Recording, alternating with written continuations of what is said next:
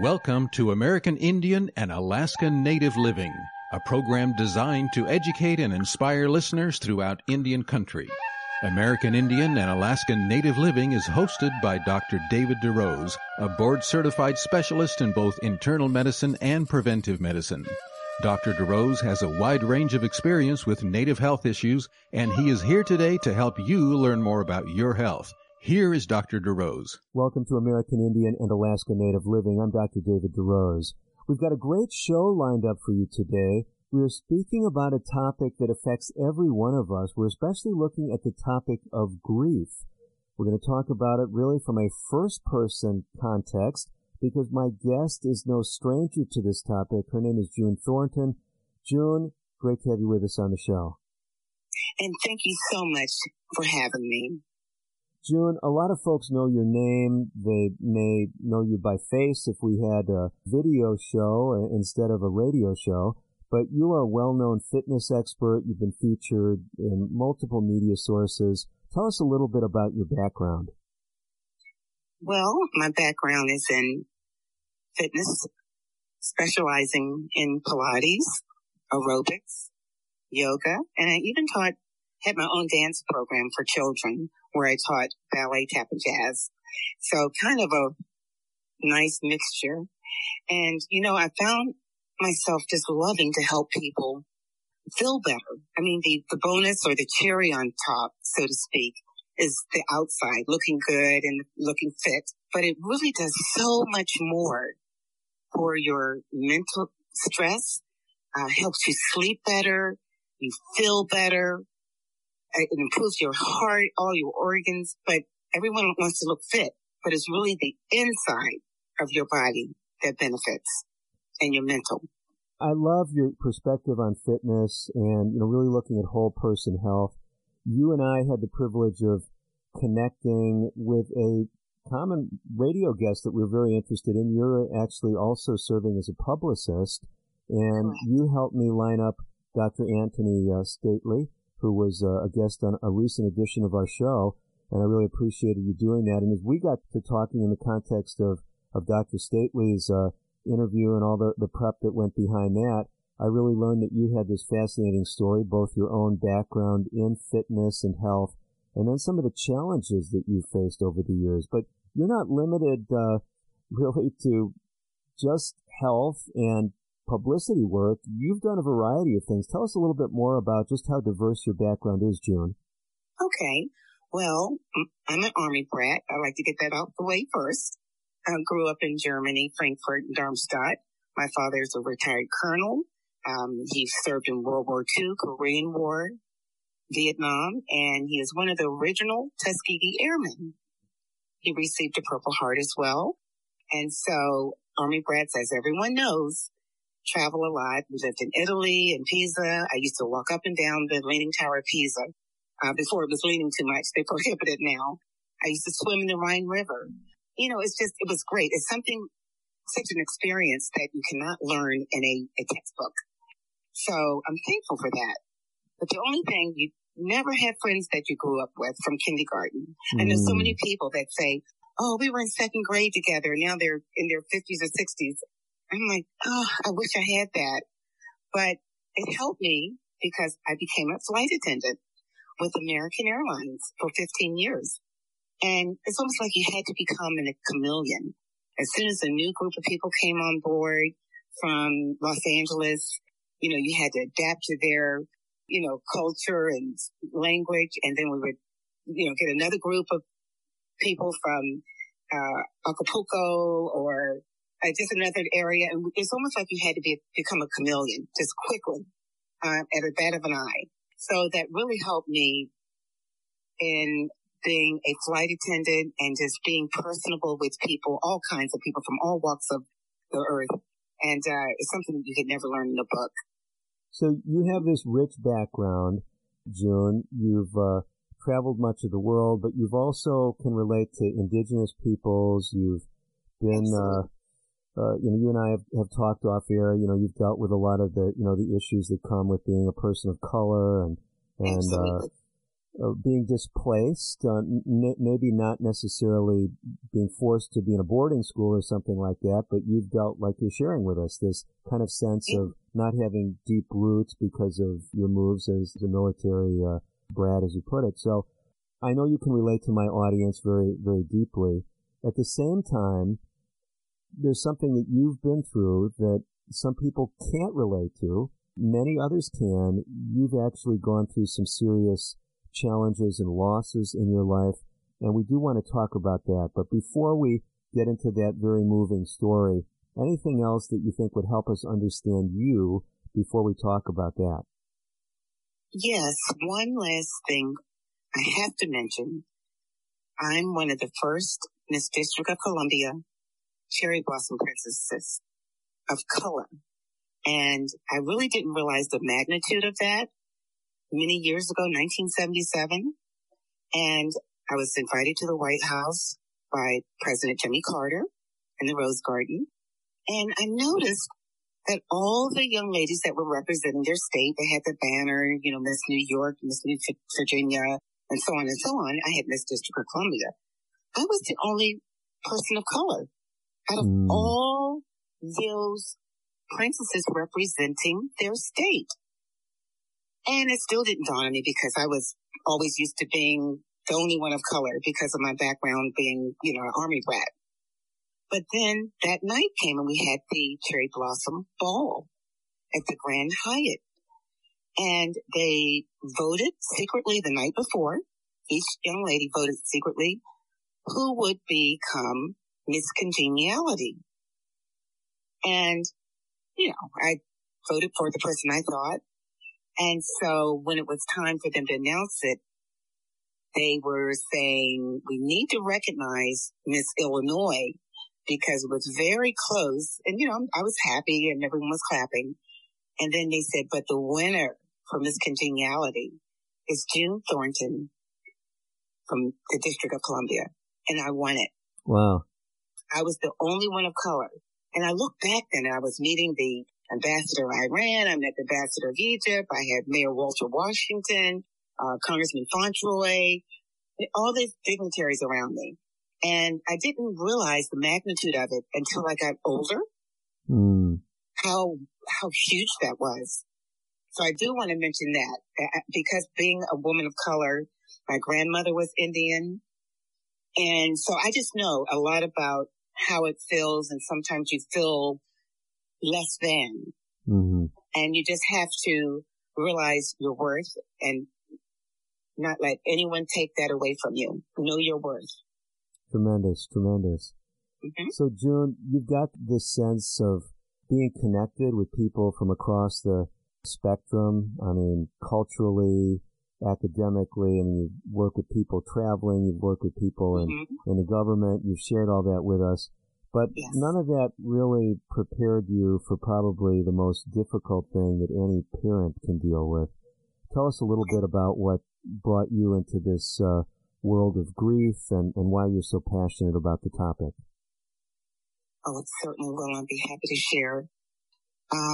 I have a son and daughter, Larry and Tiara, and I was a single mom. I was married, then divorced. Husband started drinking, and I have to add that because that's a big part of being a domestic violence survivor, verbally, physically. So primarily coming up and raising my two children, it was just the three of us.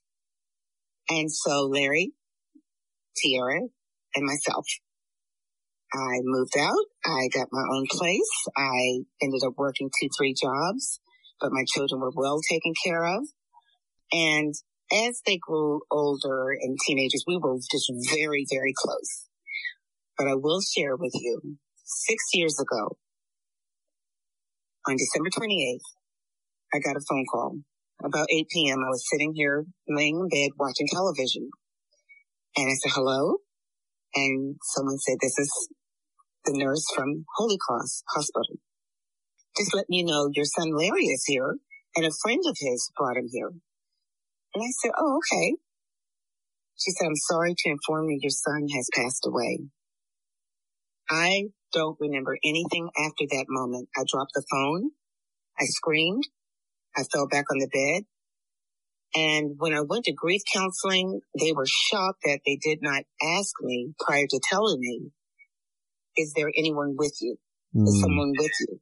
Because had I had to drive all the way here from College Park, all the way over to Silver Springs, far out, Wheaton, I could have crashed. Mm-hmm. It's a long drive.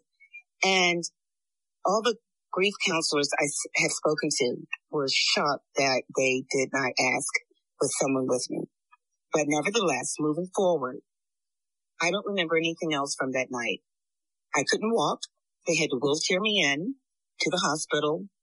They made us wait 4 hours. Wow. Without seeing him. And they said the reason for that, they were kind of interrogating the young lady that brought him to the hospital. We finally got to see him. He was laying there on a metal table. They had his money, his cell phone, and other things that were in his pocket of his jeans laying on a separate table to give to me. And I looked at him, and his skin was kind of faded. It was very cold. Keep in mind, it was December 28th.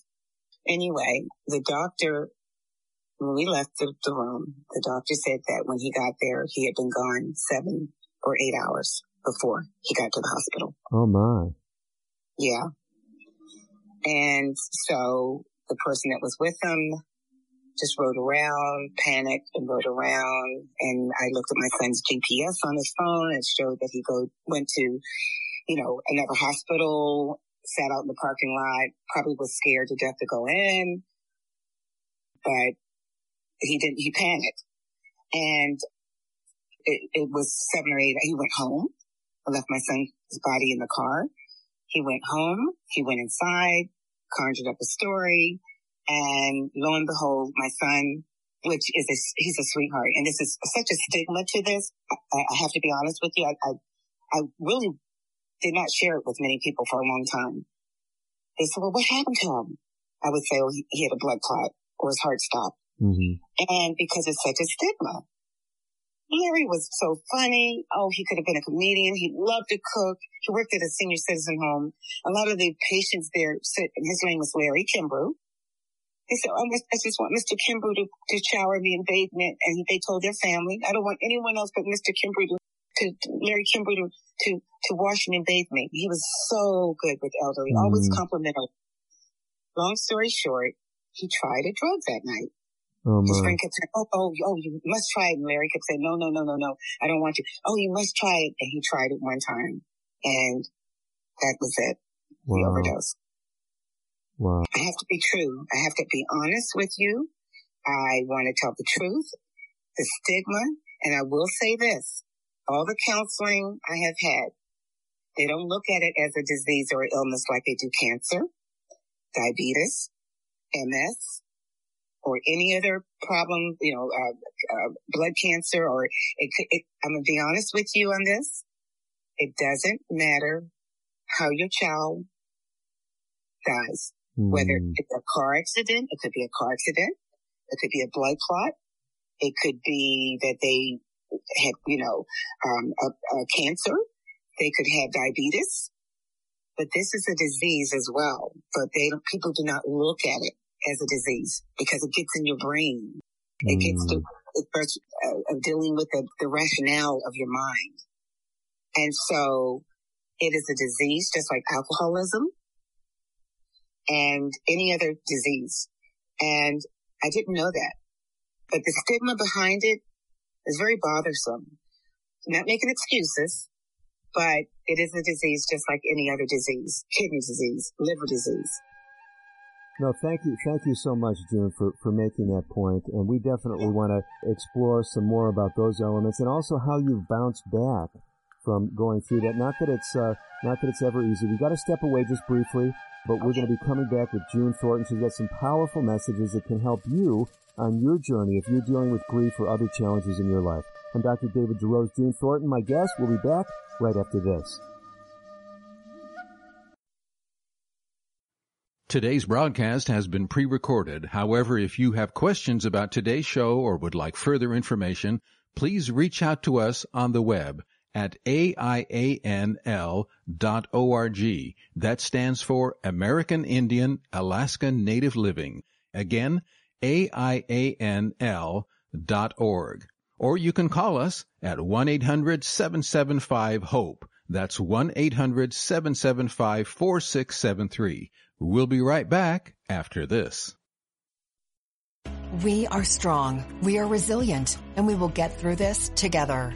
But these are stressful times, and it's important to also practice good self-care. It's normal to feel overwhelmed, anxious, or afraid. But there is hope. Reach out to someone, connect with your friends, stay in touch with your community, and know that you are not alone. Learn more at wearebroadcasters.com/hope. Furnished by the National Association of Broadcasters and this station. When Jim died, I wondered if I would be able to keep the farm. Then I heard about the USDA's loan program for socially disadvantaged farmers and ranchers. It's for women and minorities who may be having trouble getting credit. Once I was approved, the USDA's Farm Service Agency helped me get the credit I needed. Now I don't have to sell, and I can pass the farm down to my kids the way Jim's dad passed it down to him. I know he'd like that. Contact your local USDA Service Center or visit www.fsa.usda.gov. Social Security is with you through life's journey from birth to retirement. As your life changes year to year, so do your needs. For over 80 years, Social Security has helped to meet your needs and is committed to improving access to the services that make a difference in your life. Today, you can verify your earnings, estimate your future benefits, apply for retirement, manage your benefits, and even change your address, all from the comfort of your home. Social Security's online services help put you in control with secure access to your information anytime, anywhere, allowing you to spend more time with family, friends, or simply just enjoying the day. Social Security, securing today and tomorrow. See what you can do online at socialsecurity.gov. Produced at U.S. taxpayer expense.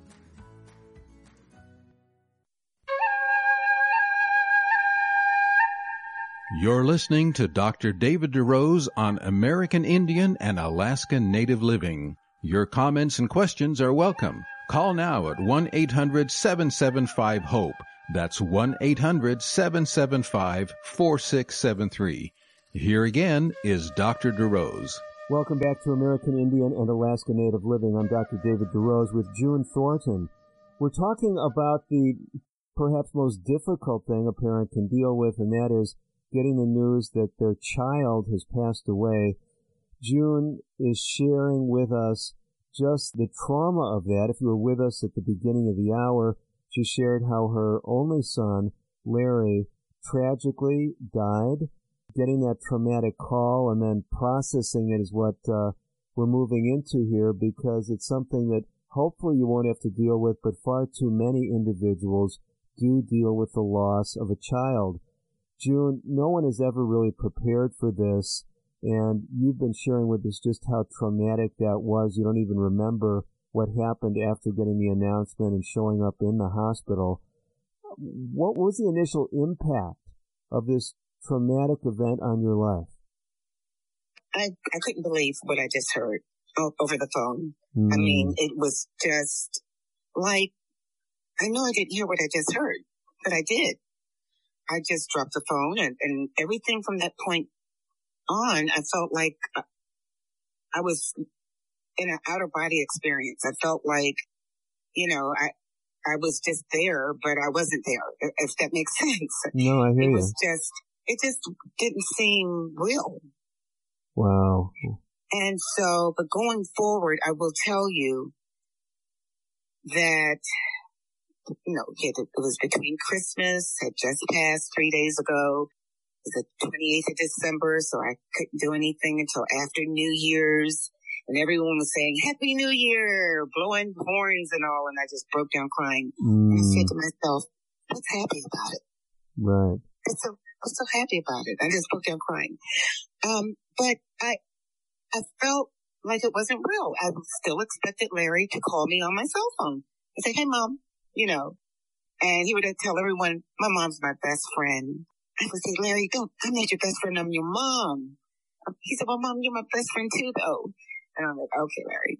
But it felt like he was going to walk through the front door any moment. Wow. And then I started having a pain over my heart. And my sister, who was a nurse for 40 years, lives in New Jersey. She said, Jane, you need to get that checked out. And I went to the emergency room. And this was maybe 3 weeks after he had passed. The doctor came in, and she had already examined me, taken blood, checked me out, and her eyes filled up with water. She said, you're suffering from a broken heart syndrome. And it is very, very real. Wow. And she said, would you harm yourself? I said, no. She said, would you harm anyone else?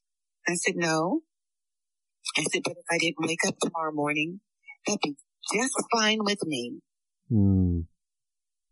I said, because if I had to live the rest of my life and wake up every morning and think about Larry all day long, and then the last thing at night before I go to sleep, I think about Larry for the rest of my life like this, I'd rather not be here.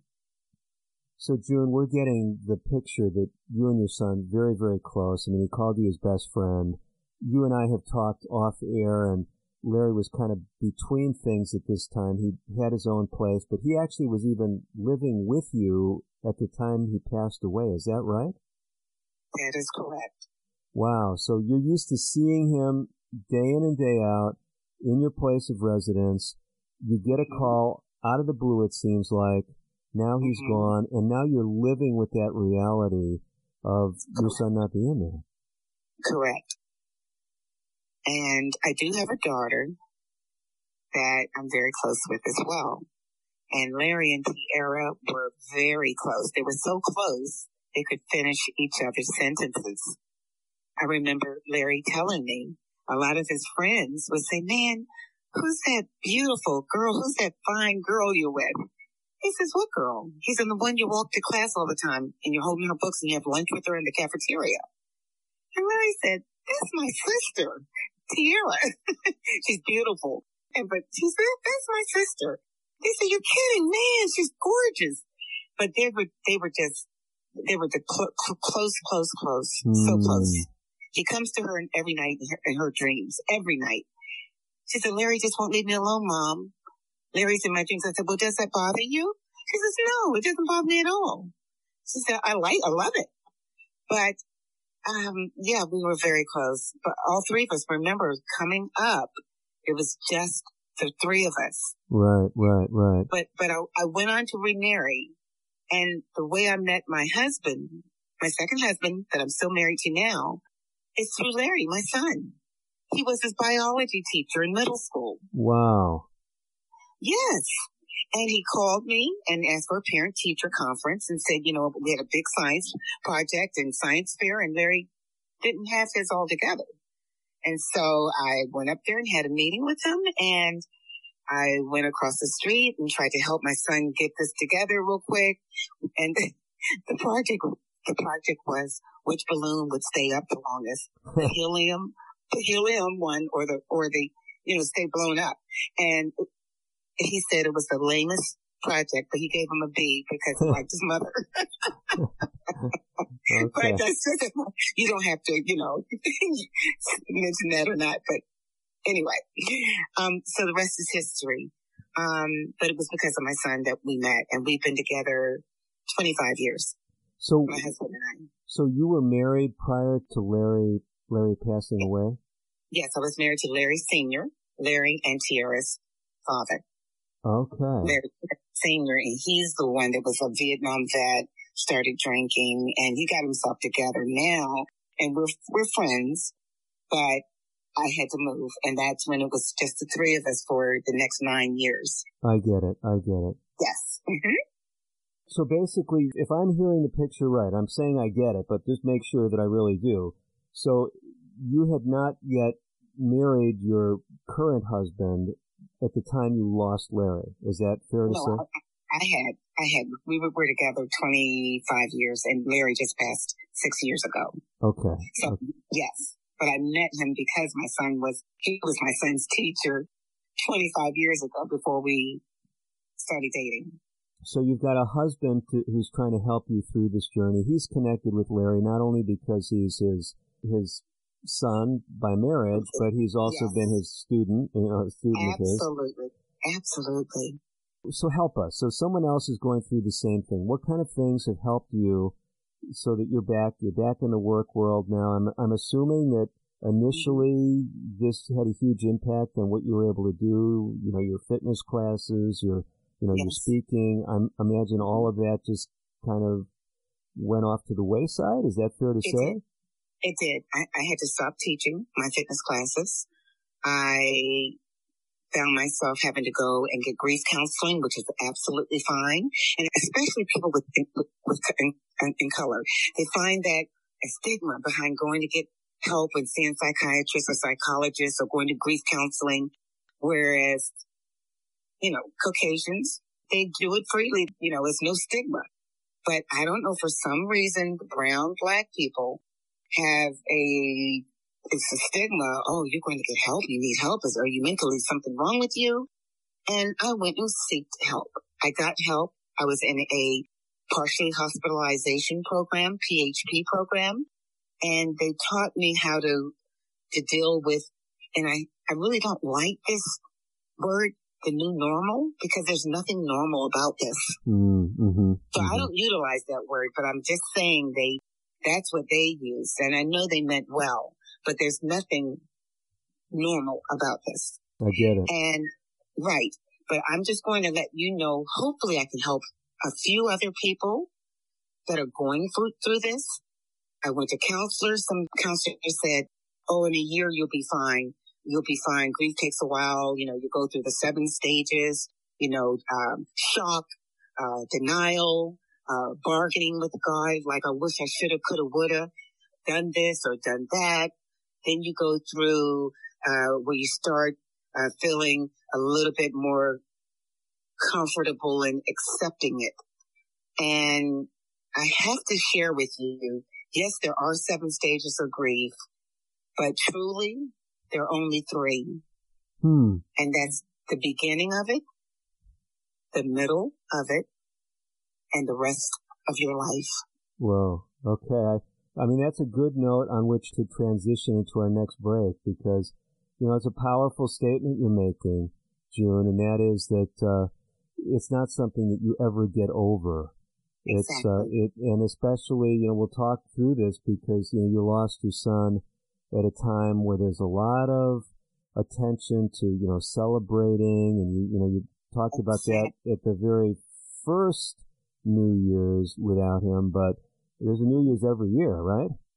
A Christmas every year, and as the holidays start creeping upon me, it feels like a black cloud just starting to creep up over my shoulder and over my head. No, we want to go there. We do have to step away. Okay. So for those of you tuning in today, June Thornton is my guest. You may know her because she's a popular fitness trainer. She's a fitness expert. She's been on television, radio. You may have heard her name. You may have seen her. She's sharing, though, a different journey, a journey through grief. We've got a lot more to come, practical pointers for you and for those that you love. I'm Dr. David DeRose. The show is American Indian and Alaska Native Living. We'll be coming back with more right after these important messages. Stay tuned. American Indian and Alaska Native Living will continue in a moment. If you have questions or comments about today's pre-recorded broadcast, please contact us on the web at aianl.org or call 1-800-775-HOPE. That's 1-800-775-4673. A message from the National Police Association. It used to be that any able-bodied person would offer to assist a police officer in danger. Now, passers-by are more likely to take a video. There's a better use for your phone when an officer's in trouble. Call 911. Tell the operator where you are and what you see. Then, start your video to provide evidence later. To learn more about how you can assist law enforcement, visit nationalpolice.org. That's nationalpolice.org. Unlike other health concerns, mental illness is not always easy to see. Depression won't show up on an eye chart, and you can't measure it on your bathroom scale. Sorting out a mental health concern is not something to attempt on your own. You won't find a bipolar disorder by looking at a thermometer. Like many other health conditions, help for mental illness takes professional diagnosis and treatment. Anxiety won't just go away under a stick-on bandage. So the sooner you seek treatment, the better. If you or a loved one has a mental health concern, don't go it alone. Find out what to do. For 24-hour free and confidential information and treatment referral, call 1-800-662-HELP. Learn more at samhsa.gov/support. That's samhsa.gov/support. Using meth taught me everything about freedom, only not like you think. It taught me how easy it is to lose your freedom. If you think meth is taking control of you, ask for help. You have the power to be truly free. I know. I'm Jan, and I'm free from meth. If you or someone you know is struggling with meth, call 1-800-662-HELP for 24-hour free and confidential treatment referral. Learn more at samhsa.gov/meth. You're listening to Dr. David DeRose on American Indian and Alaska Native Living. Your comments and questions are welcome. Call now at 1-800-775-HOPE. That's 1-800-775-4673. Here again is Dr. DeRose. Welcome back to the second half of today's edition of American Indian and Alaska Native Living. I'm Dr. David DeRose. My guest, June Thornton. She's a fitness expert and publicist in the Washington, D.C. area. Today, though, she's sharing her journey through grief, having lost her only son, Larry, tragically. Now she's trying to help others who might be going through the same journey. June, as we stepped away at the end of the last segment, you encouraged us to reframe the stages of grief. And like you said, you're not saying that we don't deal with things like denial or bargaining or depression, but there really is no final resolution to grief. There's the beginning, as you said, of grief, the middle, and then the rest of your life. So you told us that one of the things that helped you, and I really want my listeners to take this in, is that you got professional help, and and a person shouldn't feel that that professional help has some stigma attached to it. So I thought you made that point eloquently, but having said that, there's a lot of folks likely that are tuning in right now. Maybe they felt, well, I talked with someone right after my son or my daughter died, but didn't really spend much time with it. I seem to be doing better then. Now it's 3 months, 4 months, 6 months out, a year out, and it's still seeming very raw. When is it too late to get counseling? Never. Never. And that's such a good question. Thank you so much for asking. Chronic grief counseling. I had never heard of that before. And this past April, my son's birthday is April 3rd. I started feeling very nervous and jittery. I said, oh, it's the coffee. And I started drinking decaf. But I still felt jittery. All of a sudden, I have a home, blood pressure machine. And my pressure was up. And my pressure runs low, 102 or 106 over 65. I went to the emergency room that night. My blood pressure was 189 over 99. Wow. My heart rate normally is 58, 60. My heart rate was 99. And they shared with me, they kept me overnight, and they said I was suffering with depression, post-traumatic stress disorder, and anxiety. I said, but it's been 5.5, almost 6 years ago. They said, you don't know anything about chronic grief counseling? Some people never get over it. Most people never get over it. You have to go back. I'll give you an example. It's almost like going to church every Sunday.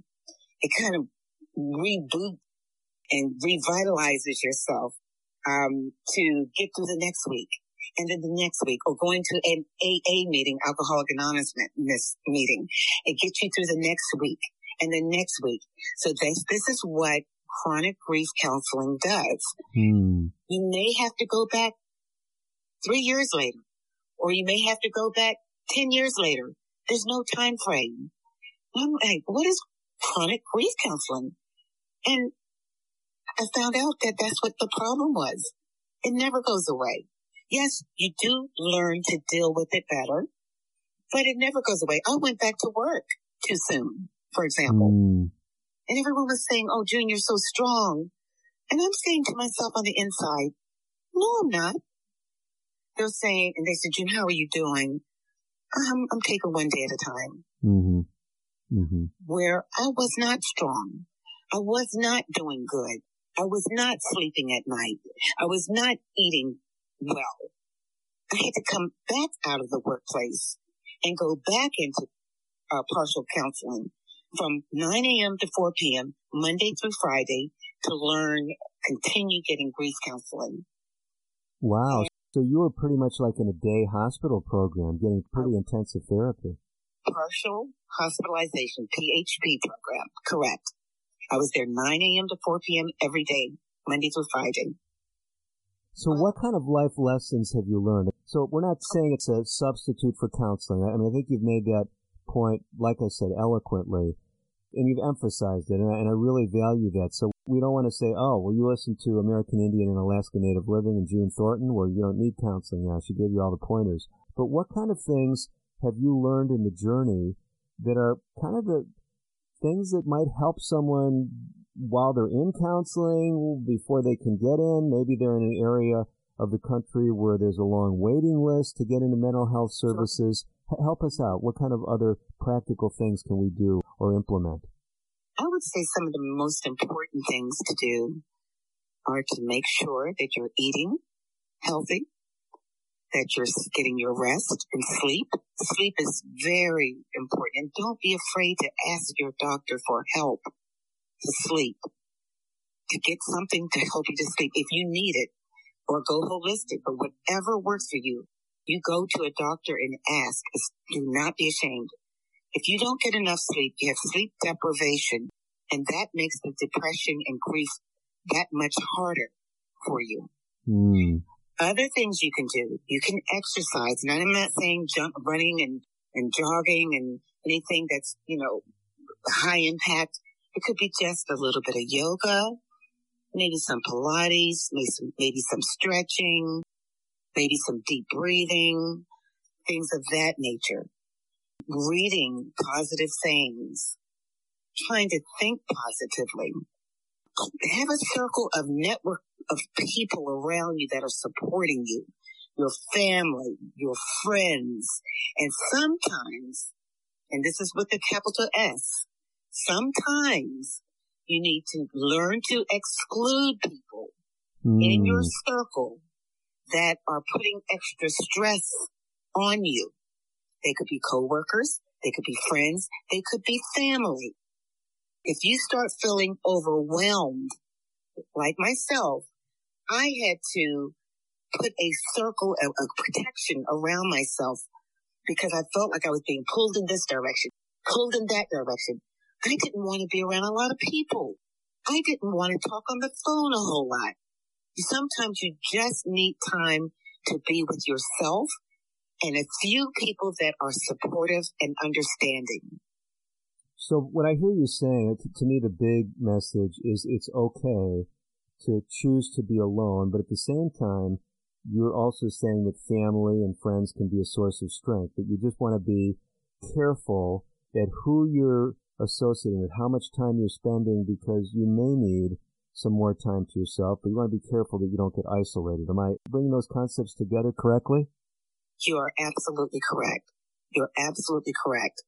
There's nothing wrong. It's okay to not be okay. There's a book.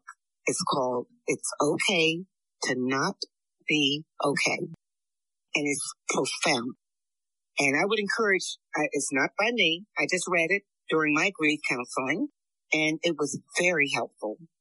But I will have to share this valuable tip that helped me and may help someone else. And if I help one person, just one today, I will have done my job.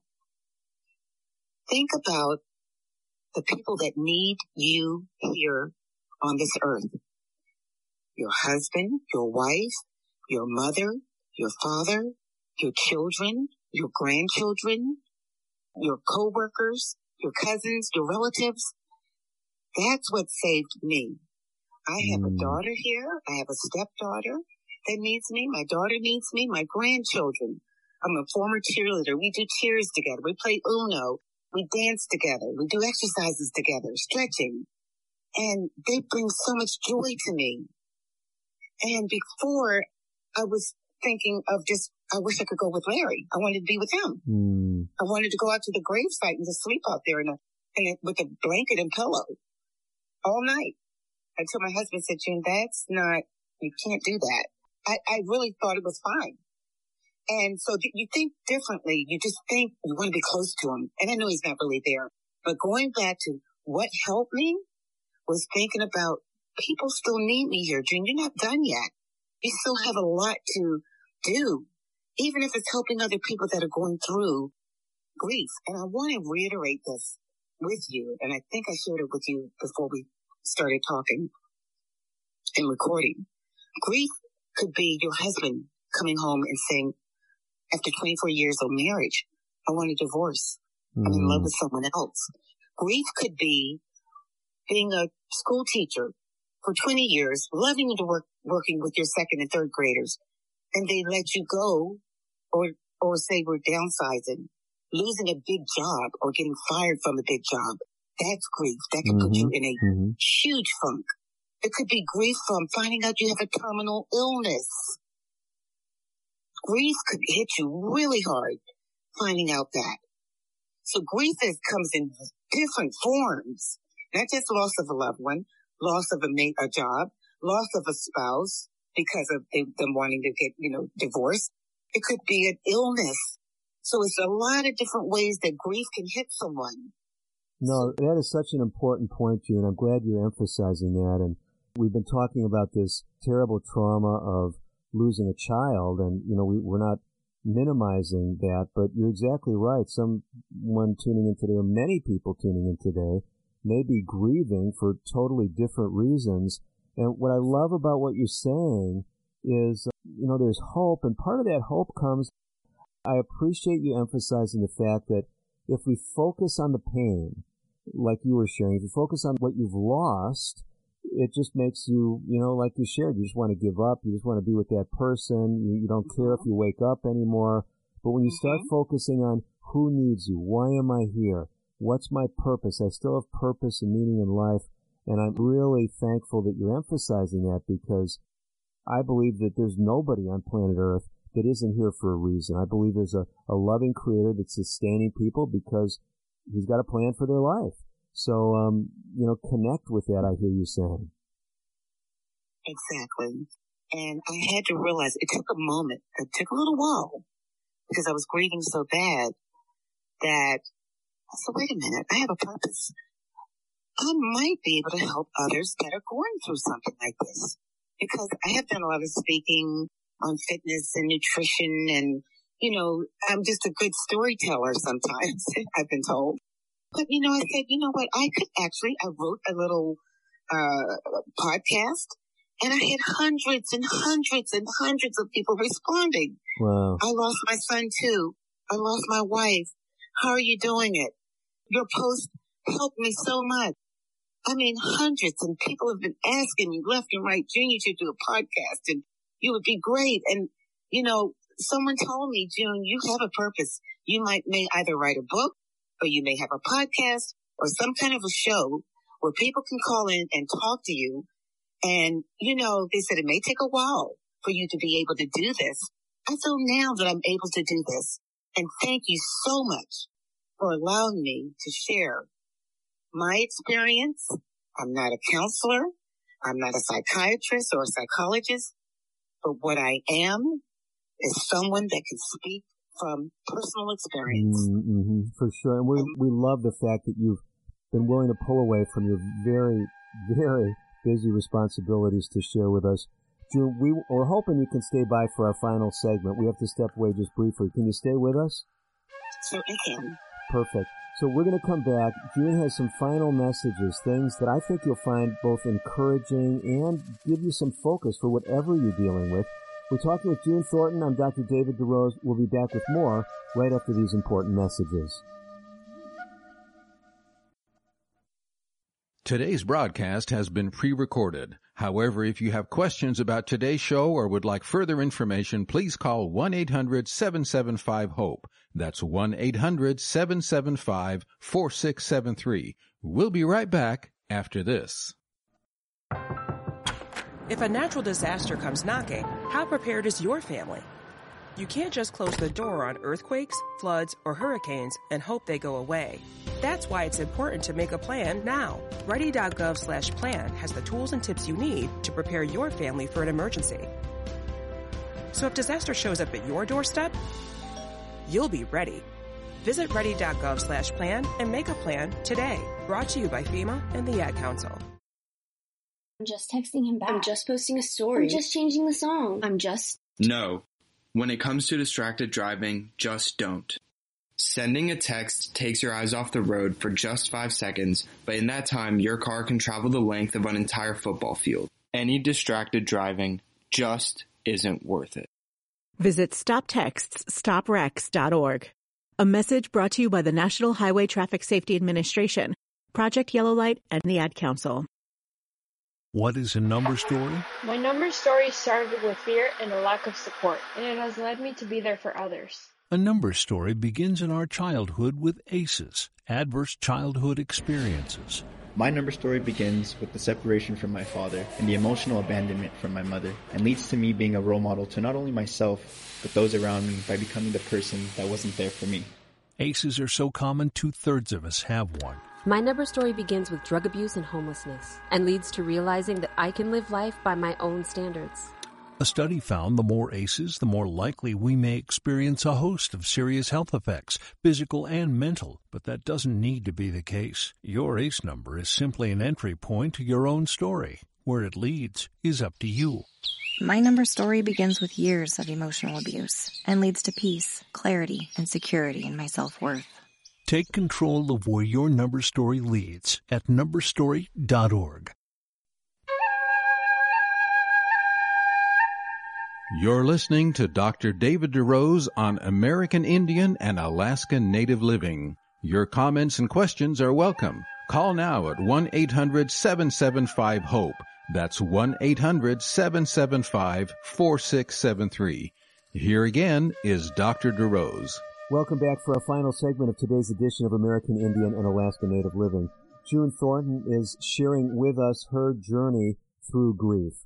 June has been very open with us, having lost a son, her only son, in his 30s, and just how traumatic that was, but how she's been able to bounce back from that.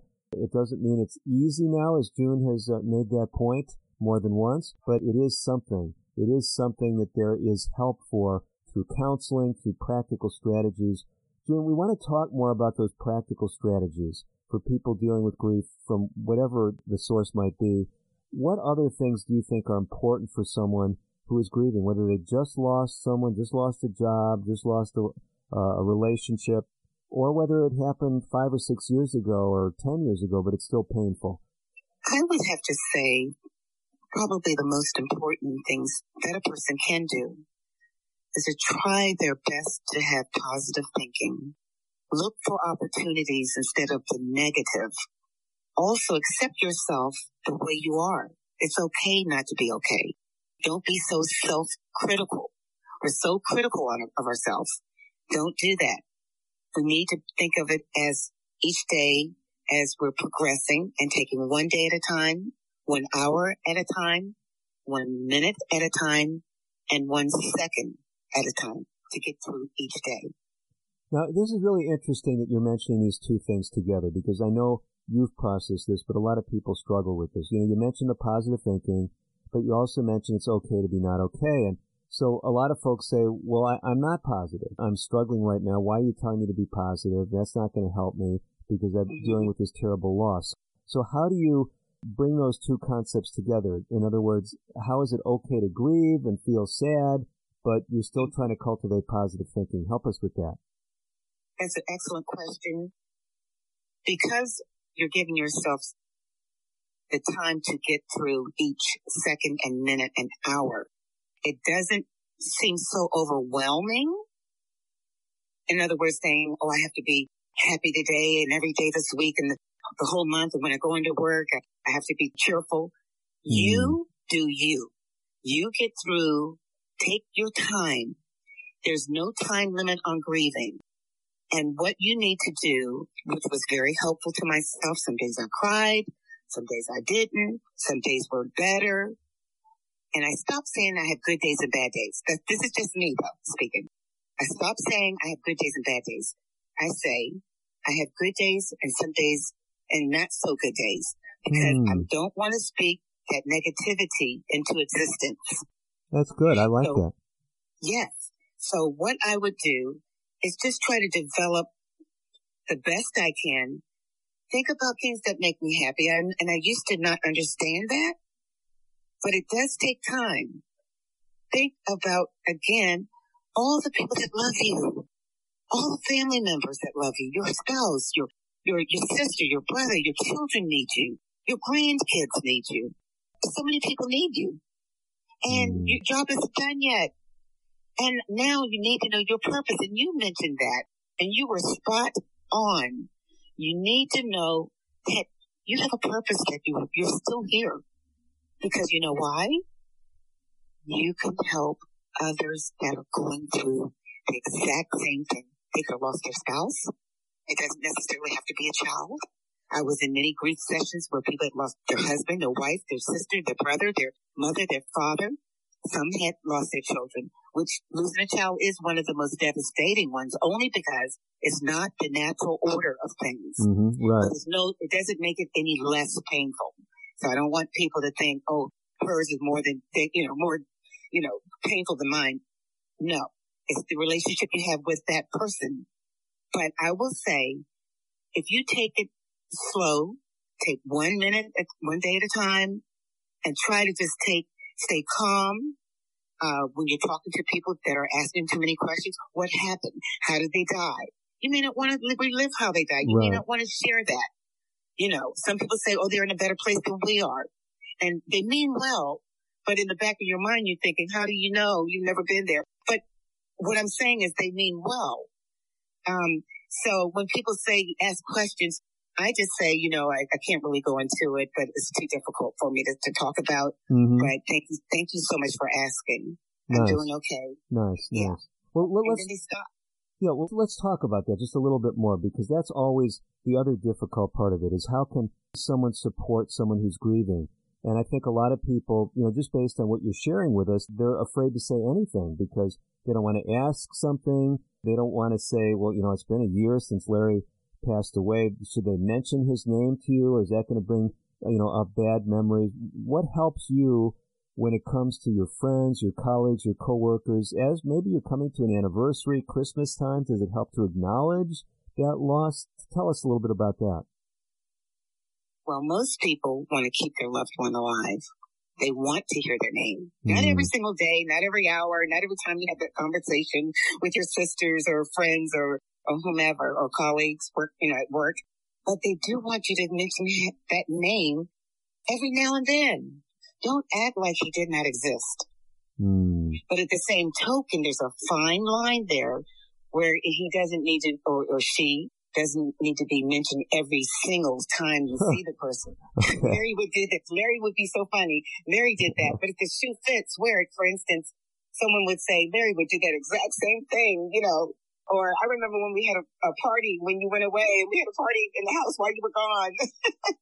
Things like that. But keep his legacy alive. It is very hard when a lot of people shy away from you.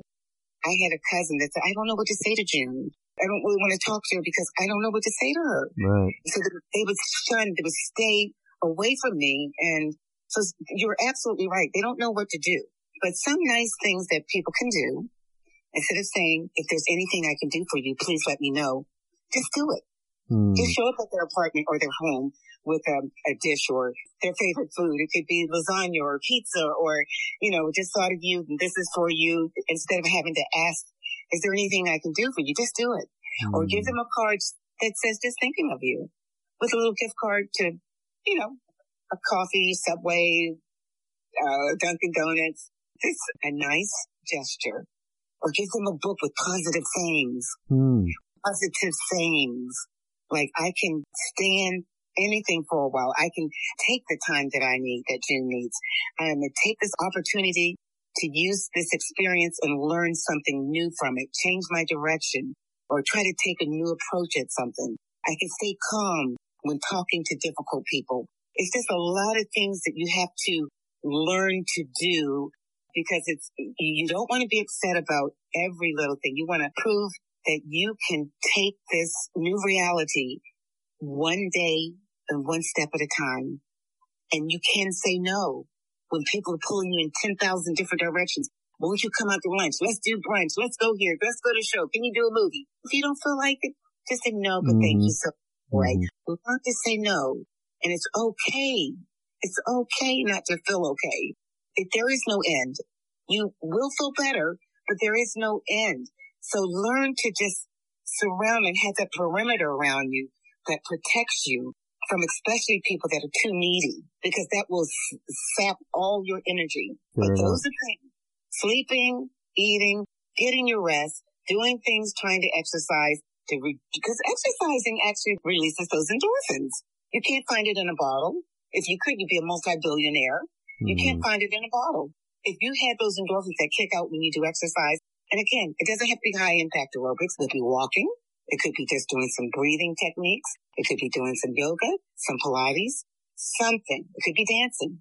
I know you think you're never going to dance again. I thought I would never smile again. And I smile all the time. But slowly but surely it'll come back. But the most important thing that will help people that have gone through something like this is to try to help someone else. Because when you try to help someone else, that makes you feel good. Well, June, you've been doing that. You've been sharing your story. You've been sharing your insights. And we so appreciate that you were willing to take time and join us for American Indian and Alaska Native Living. Our time has pretty much just about slipped away from us. But maybe someone's jumped on kind of late. Maybe they've been with us for the whole show, and you'd like to leave them with a final message, a final word of encouragement. What would that be?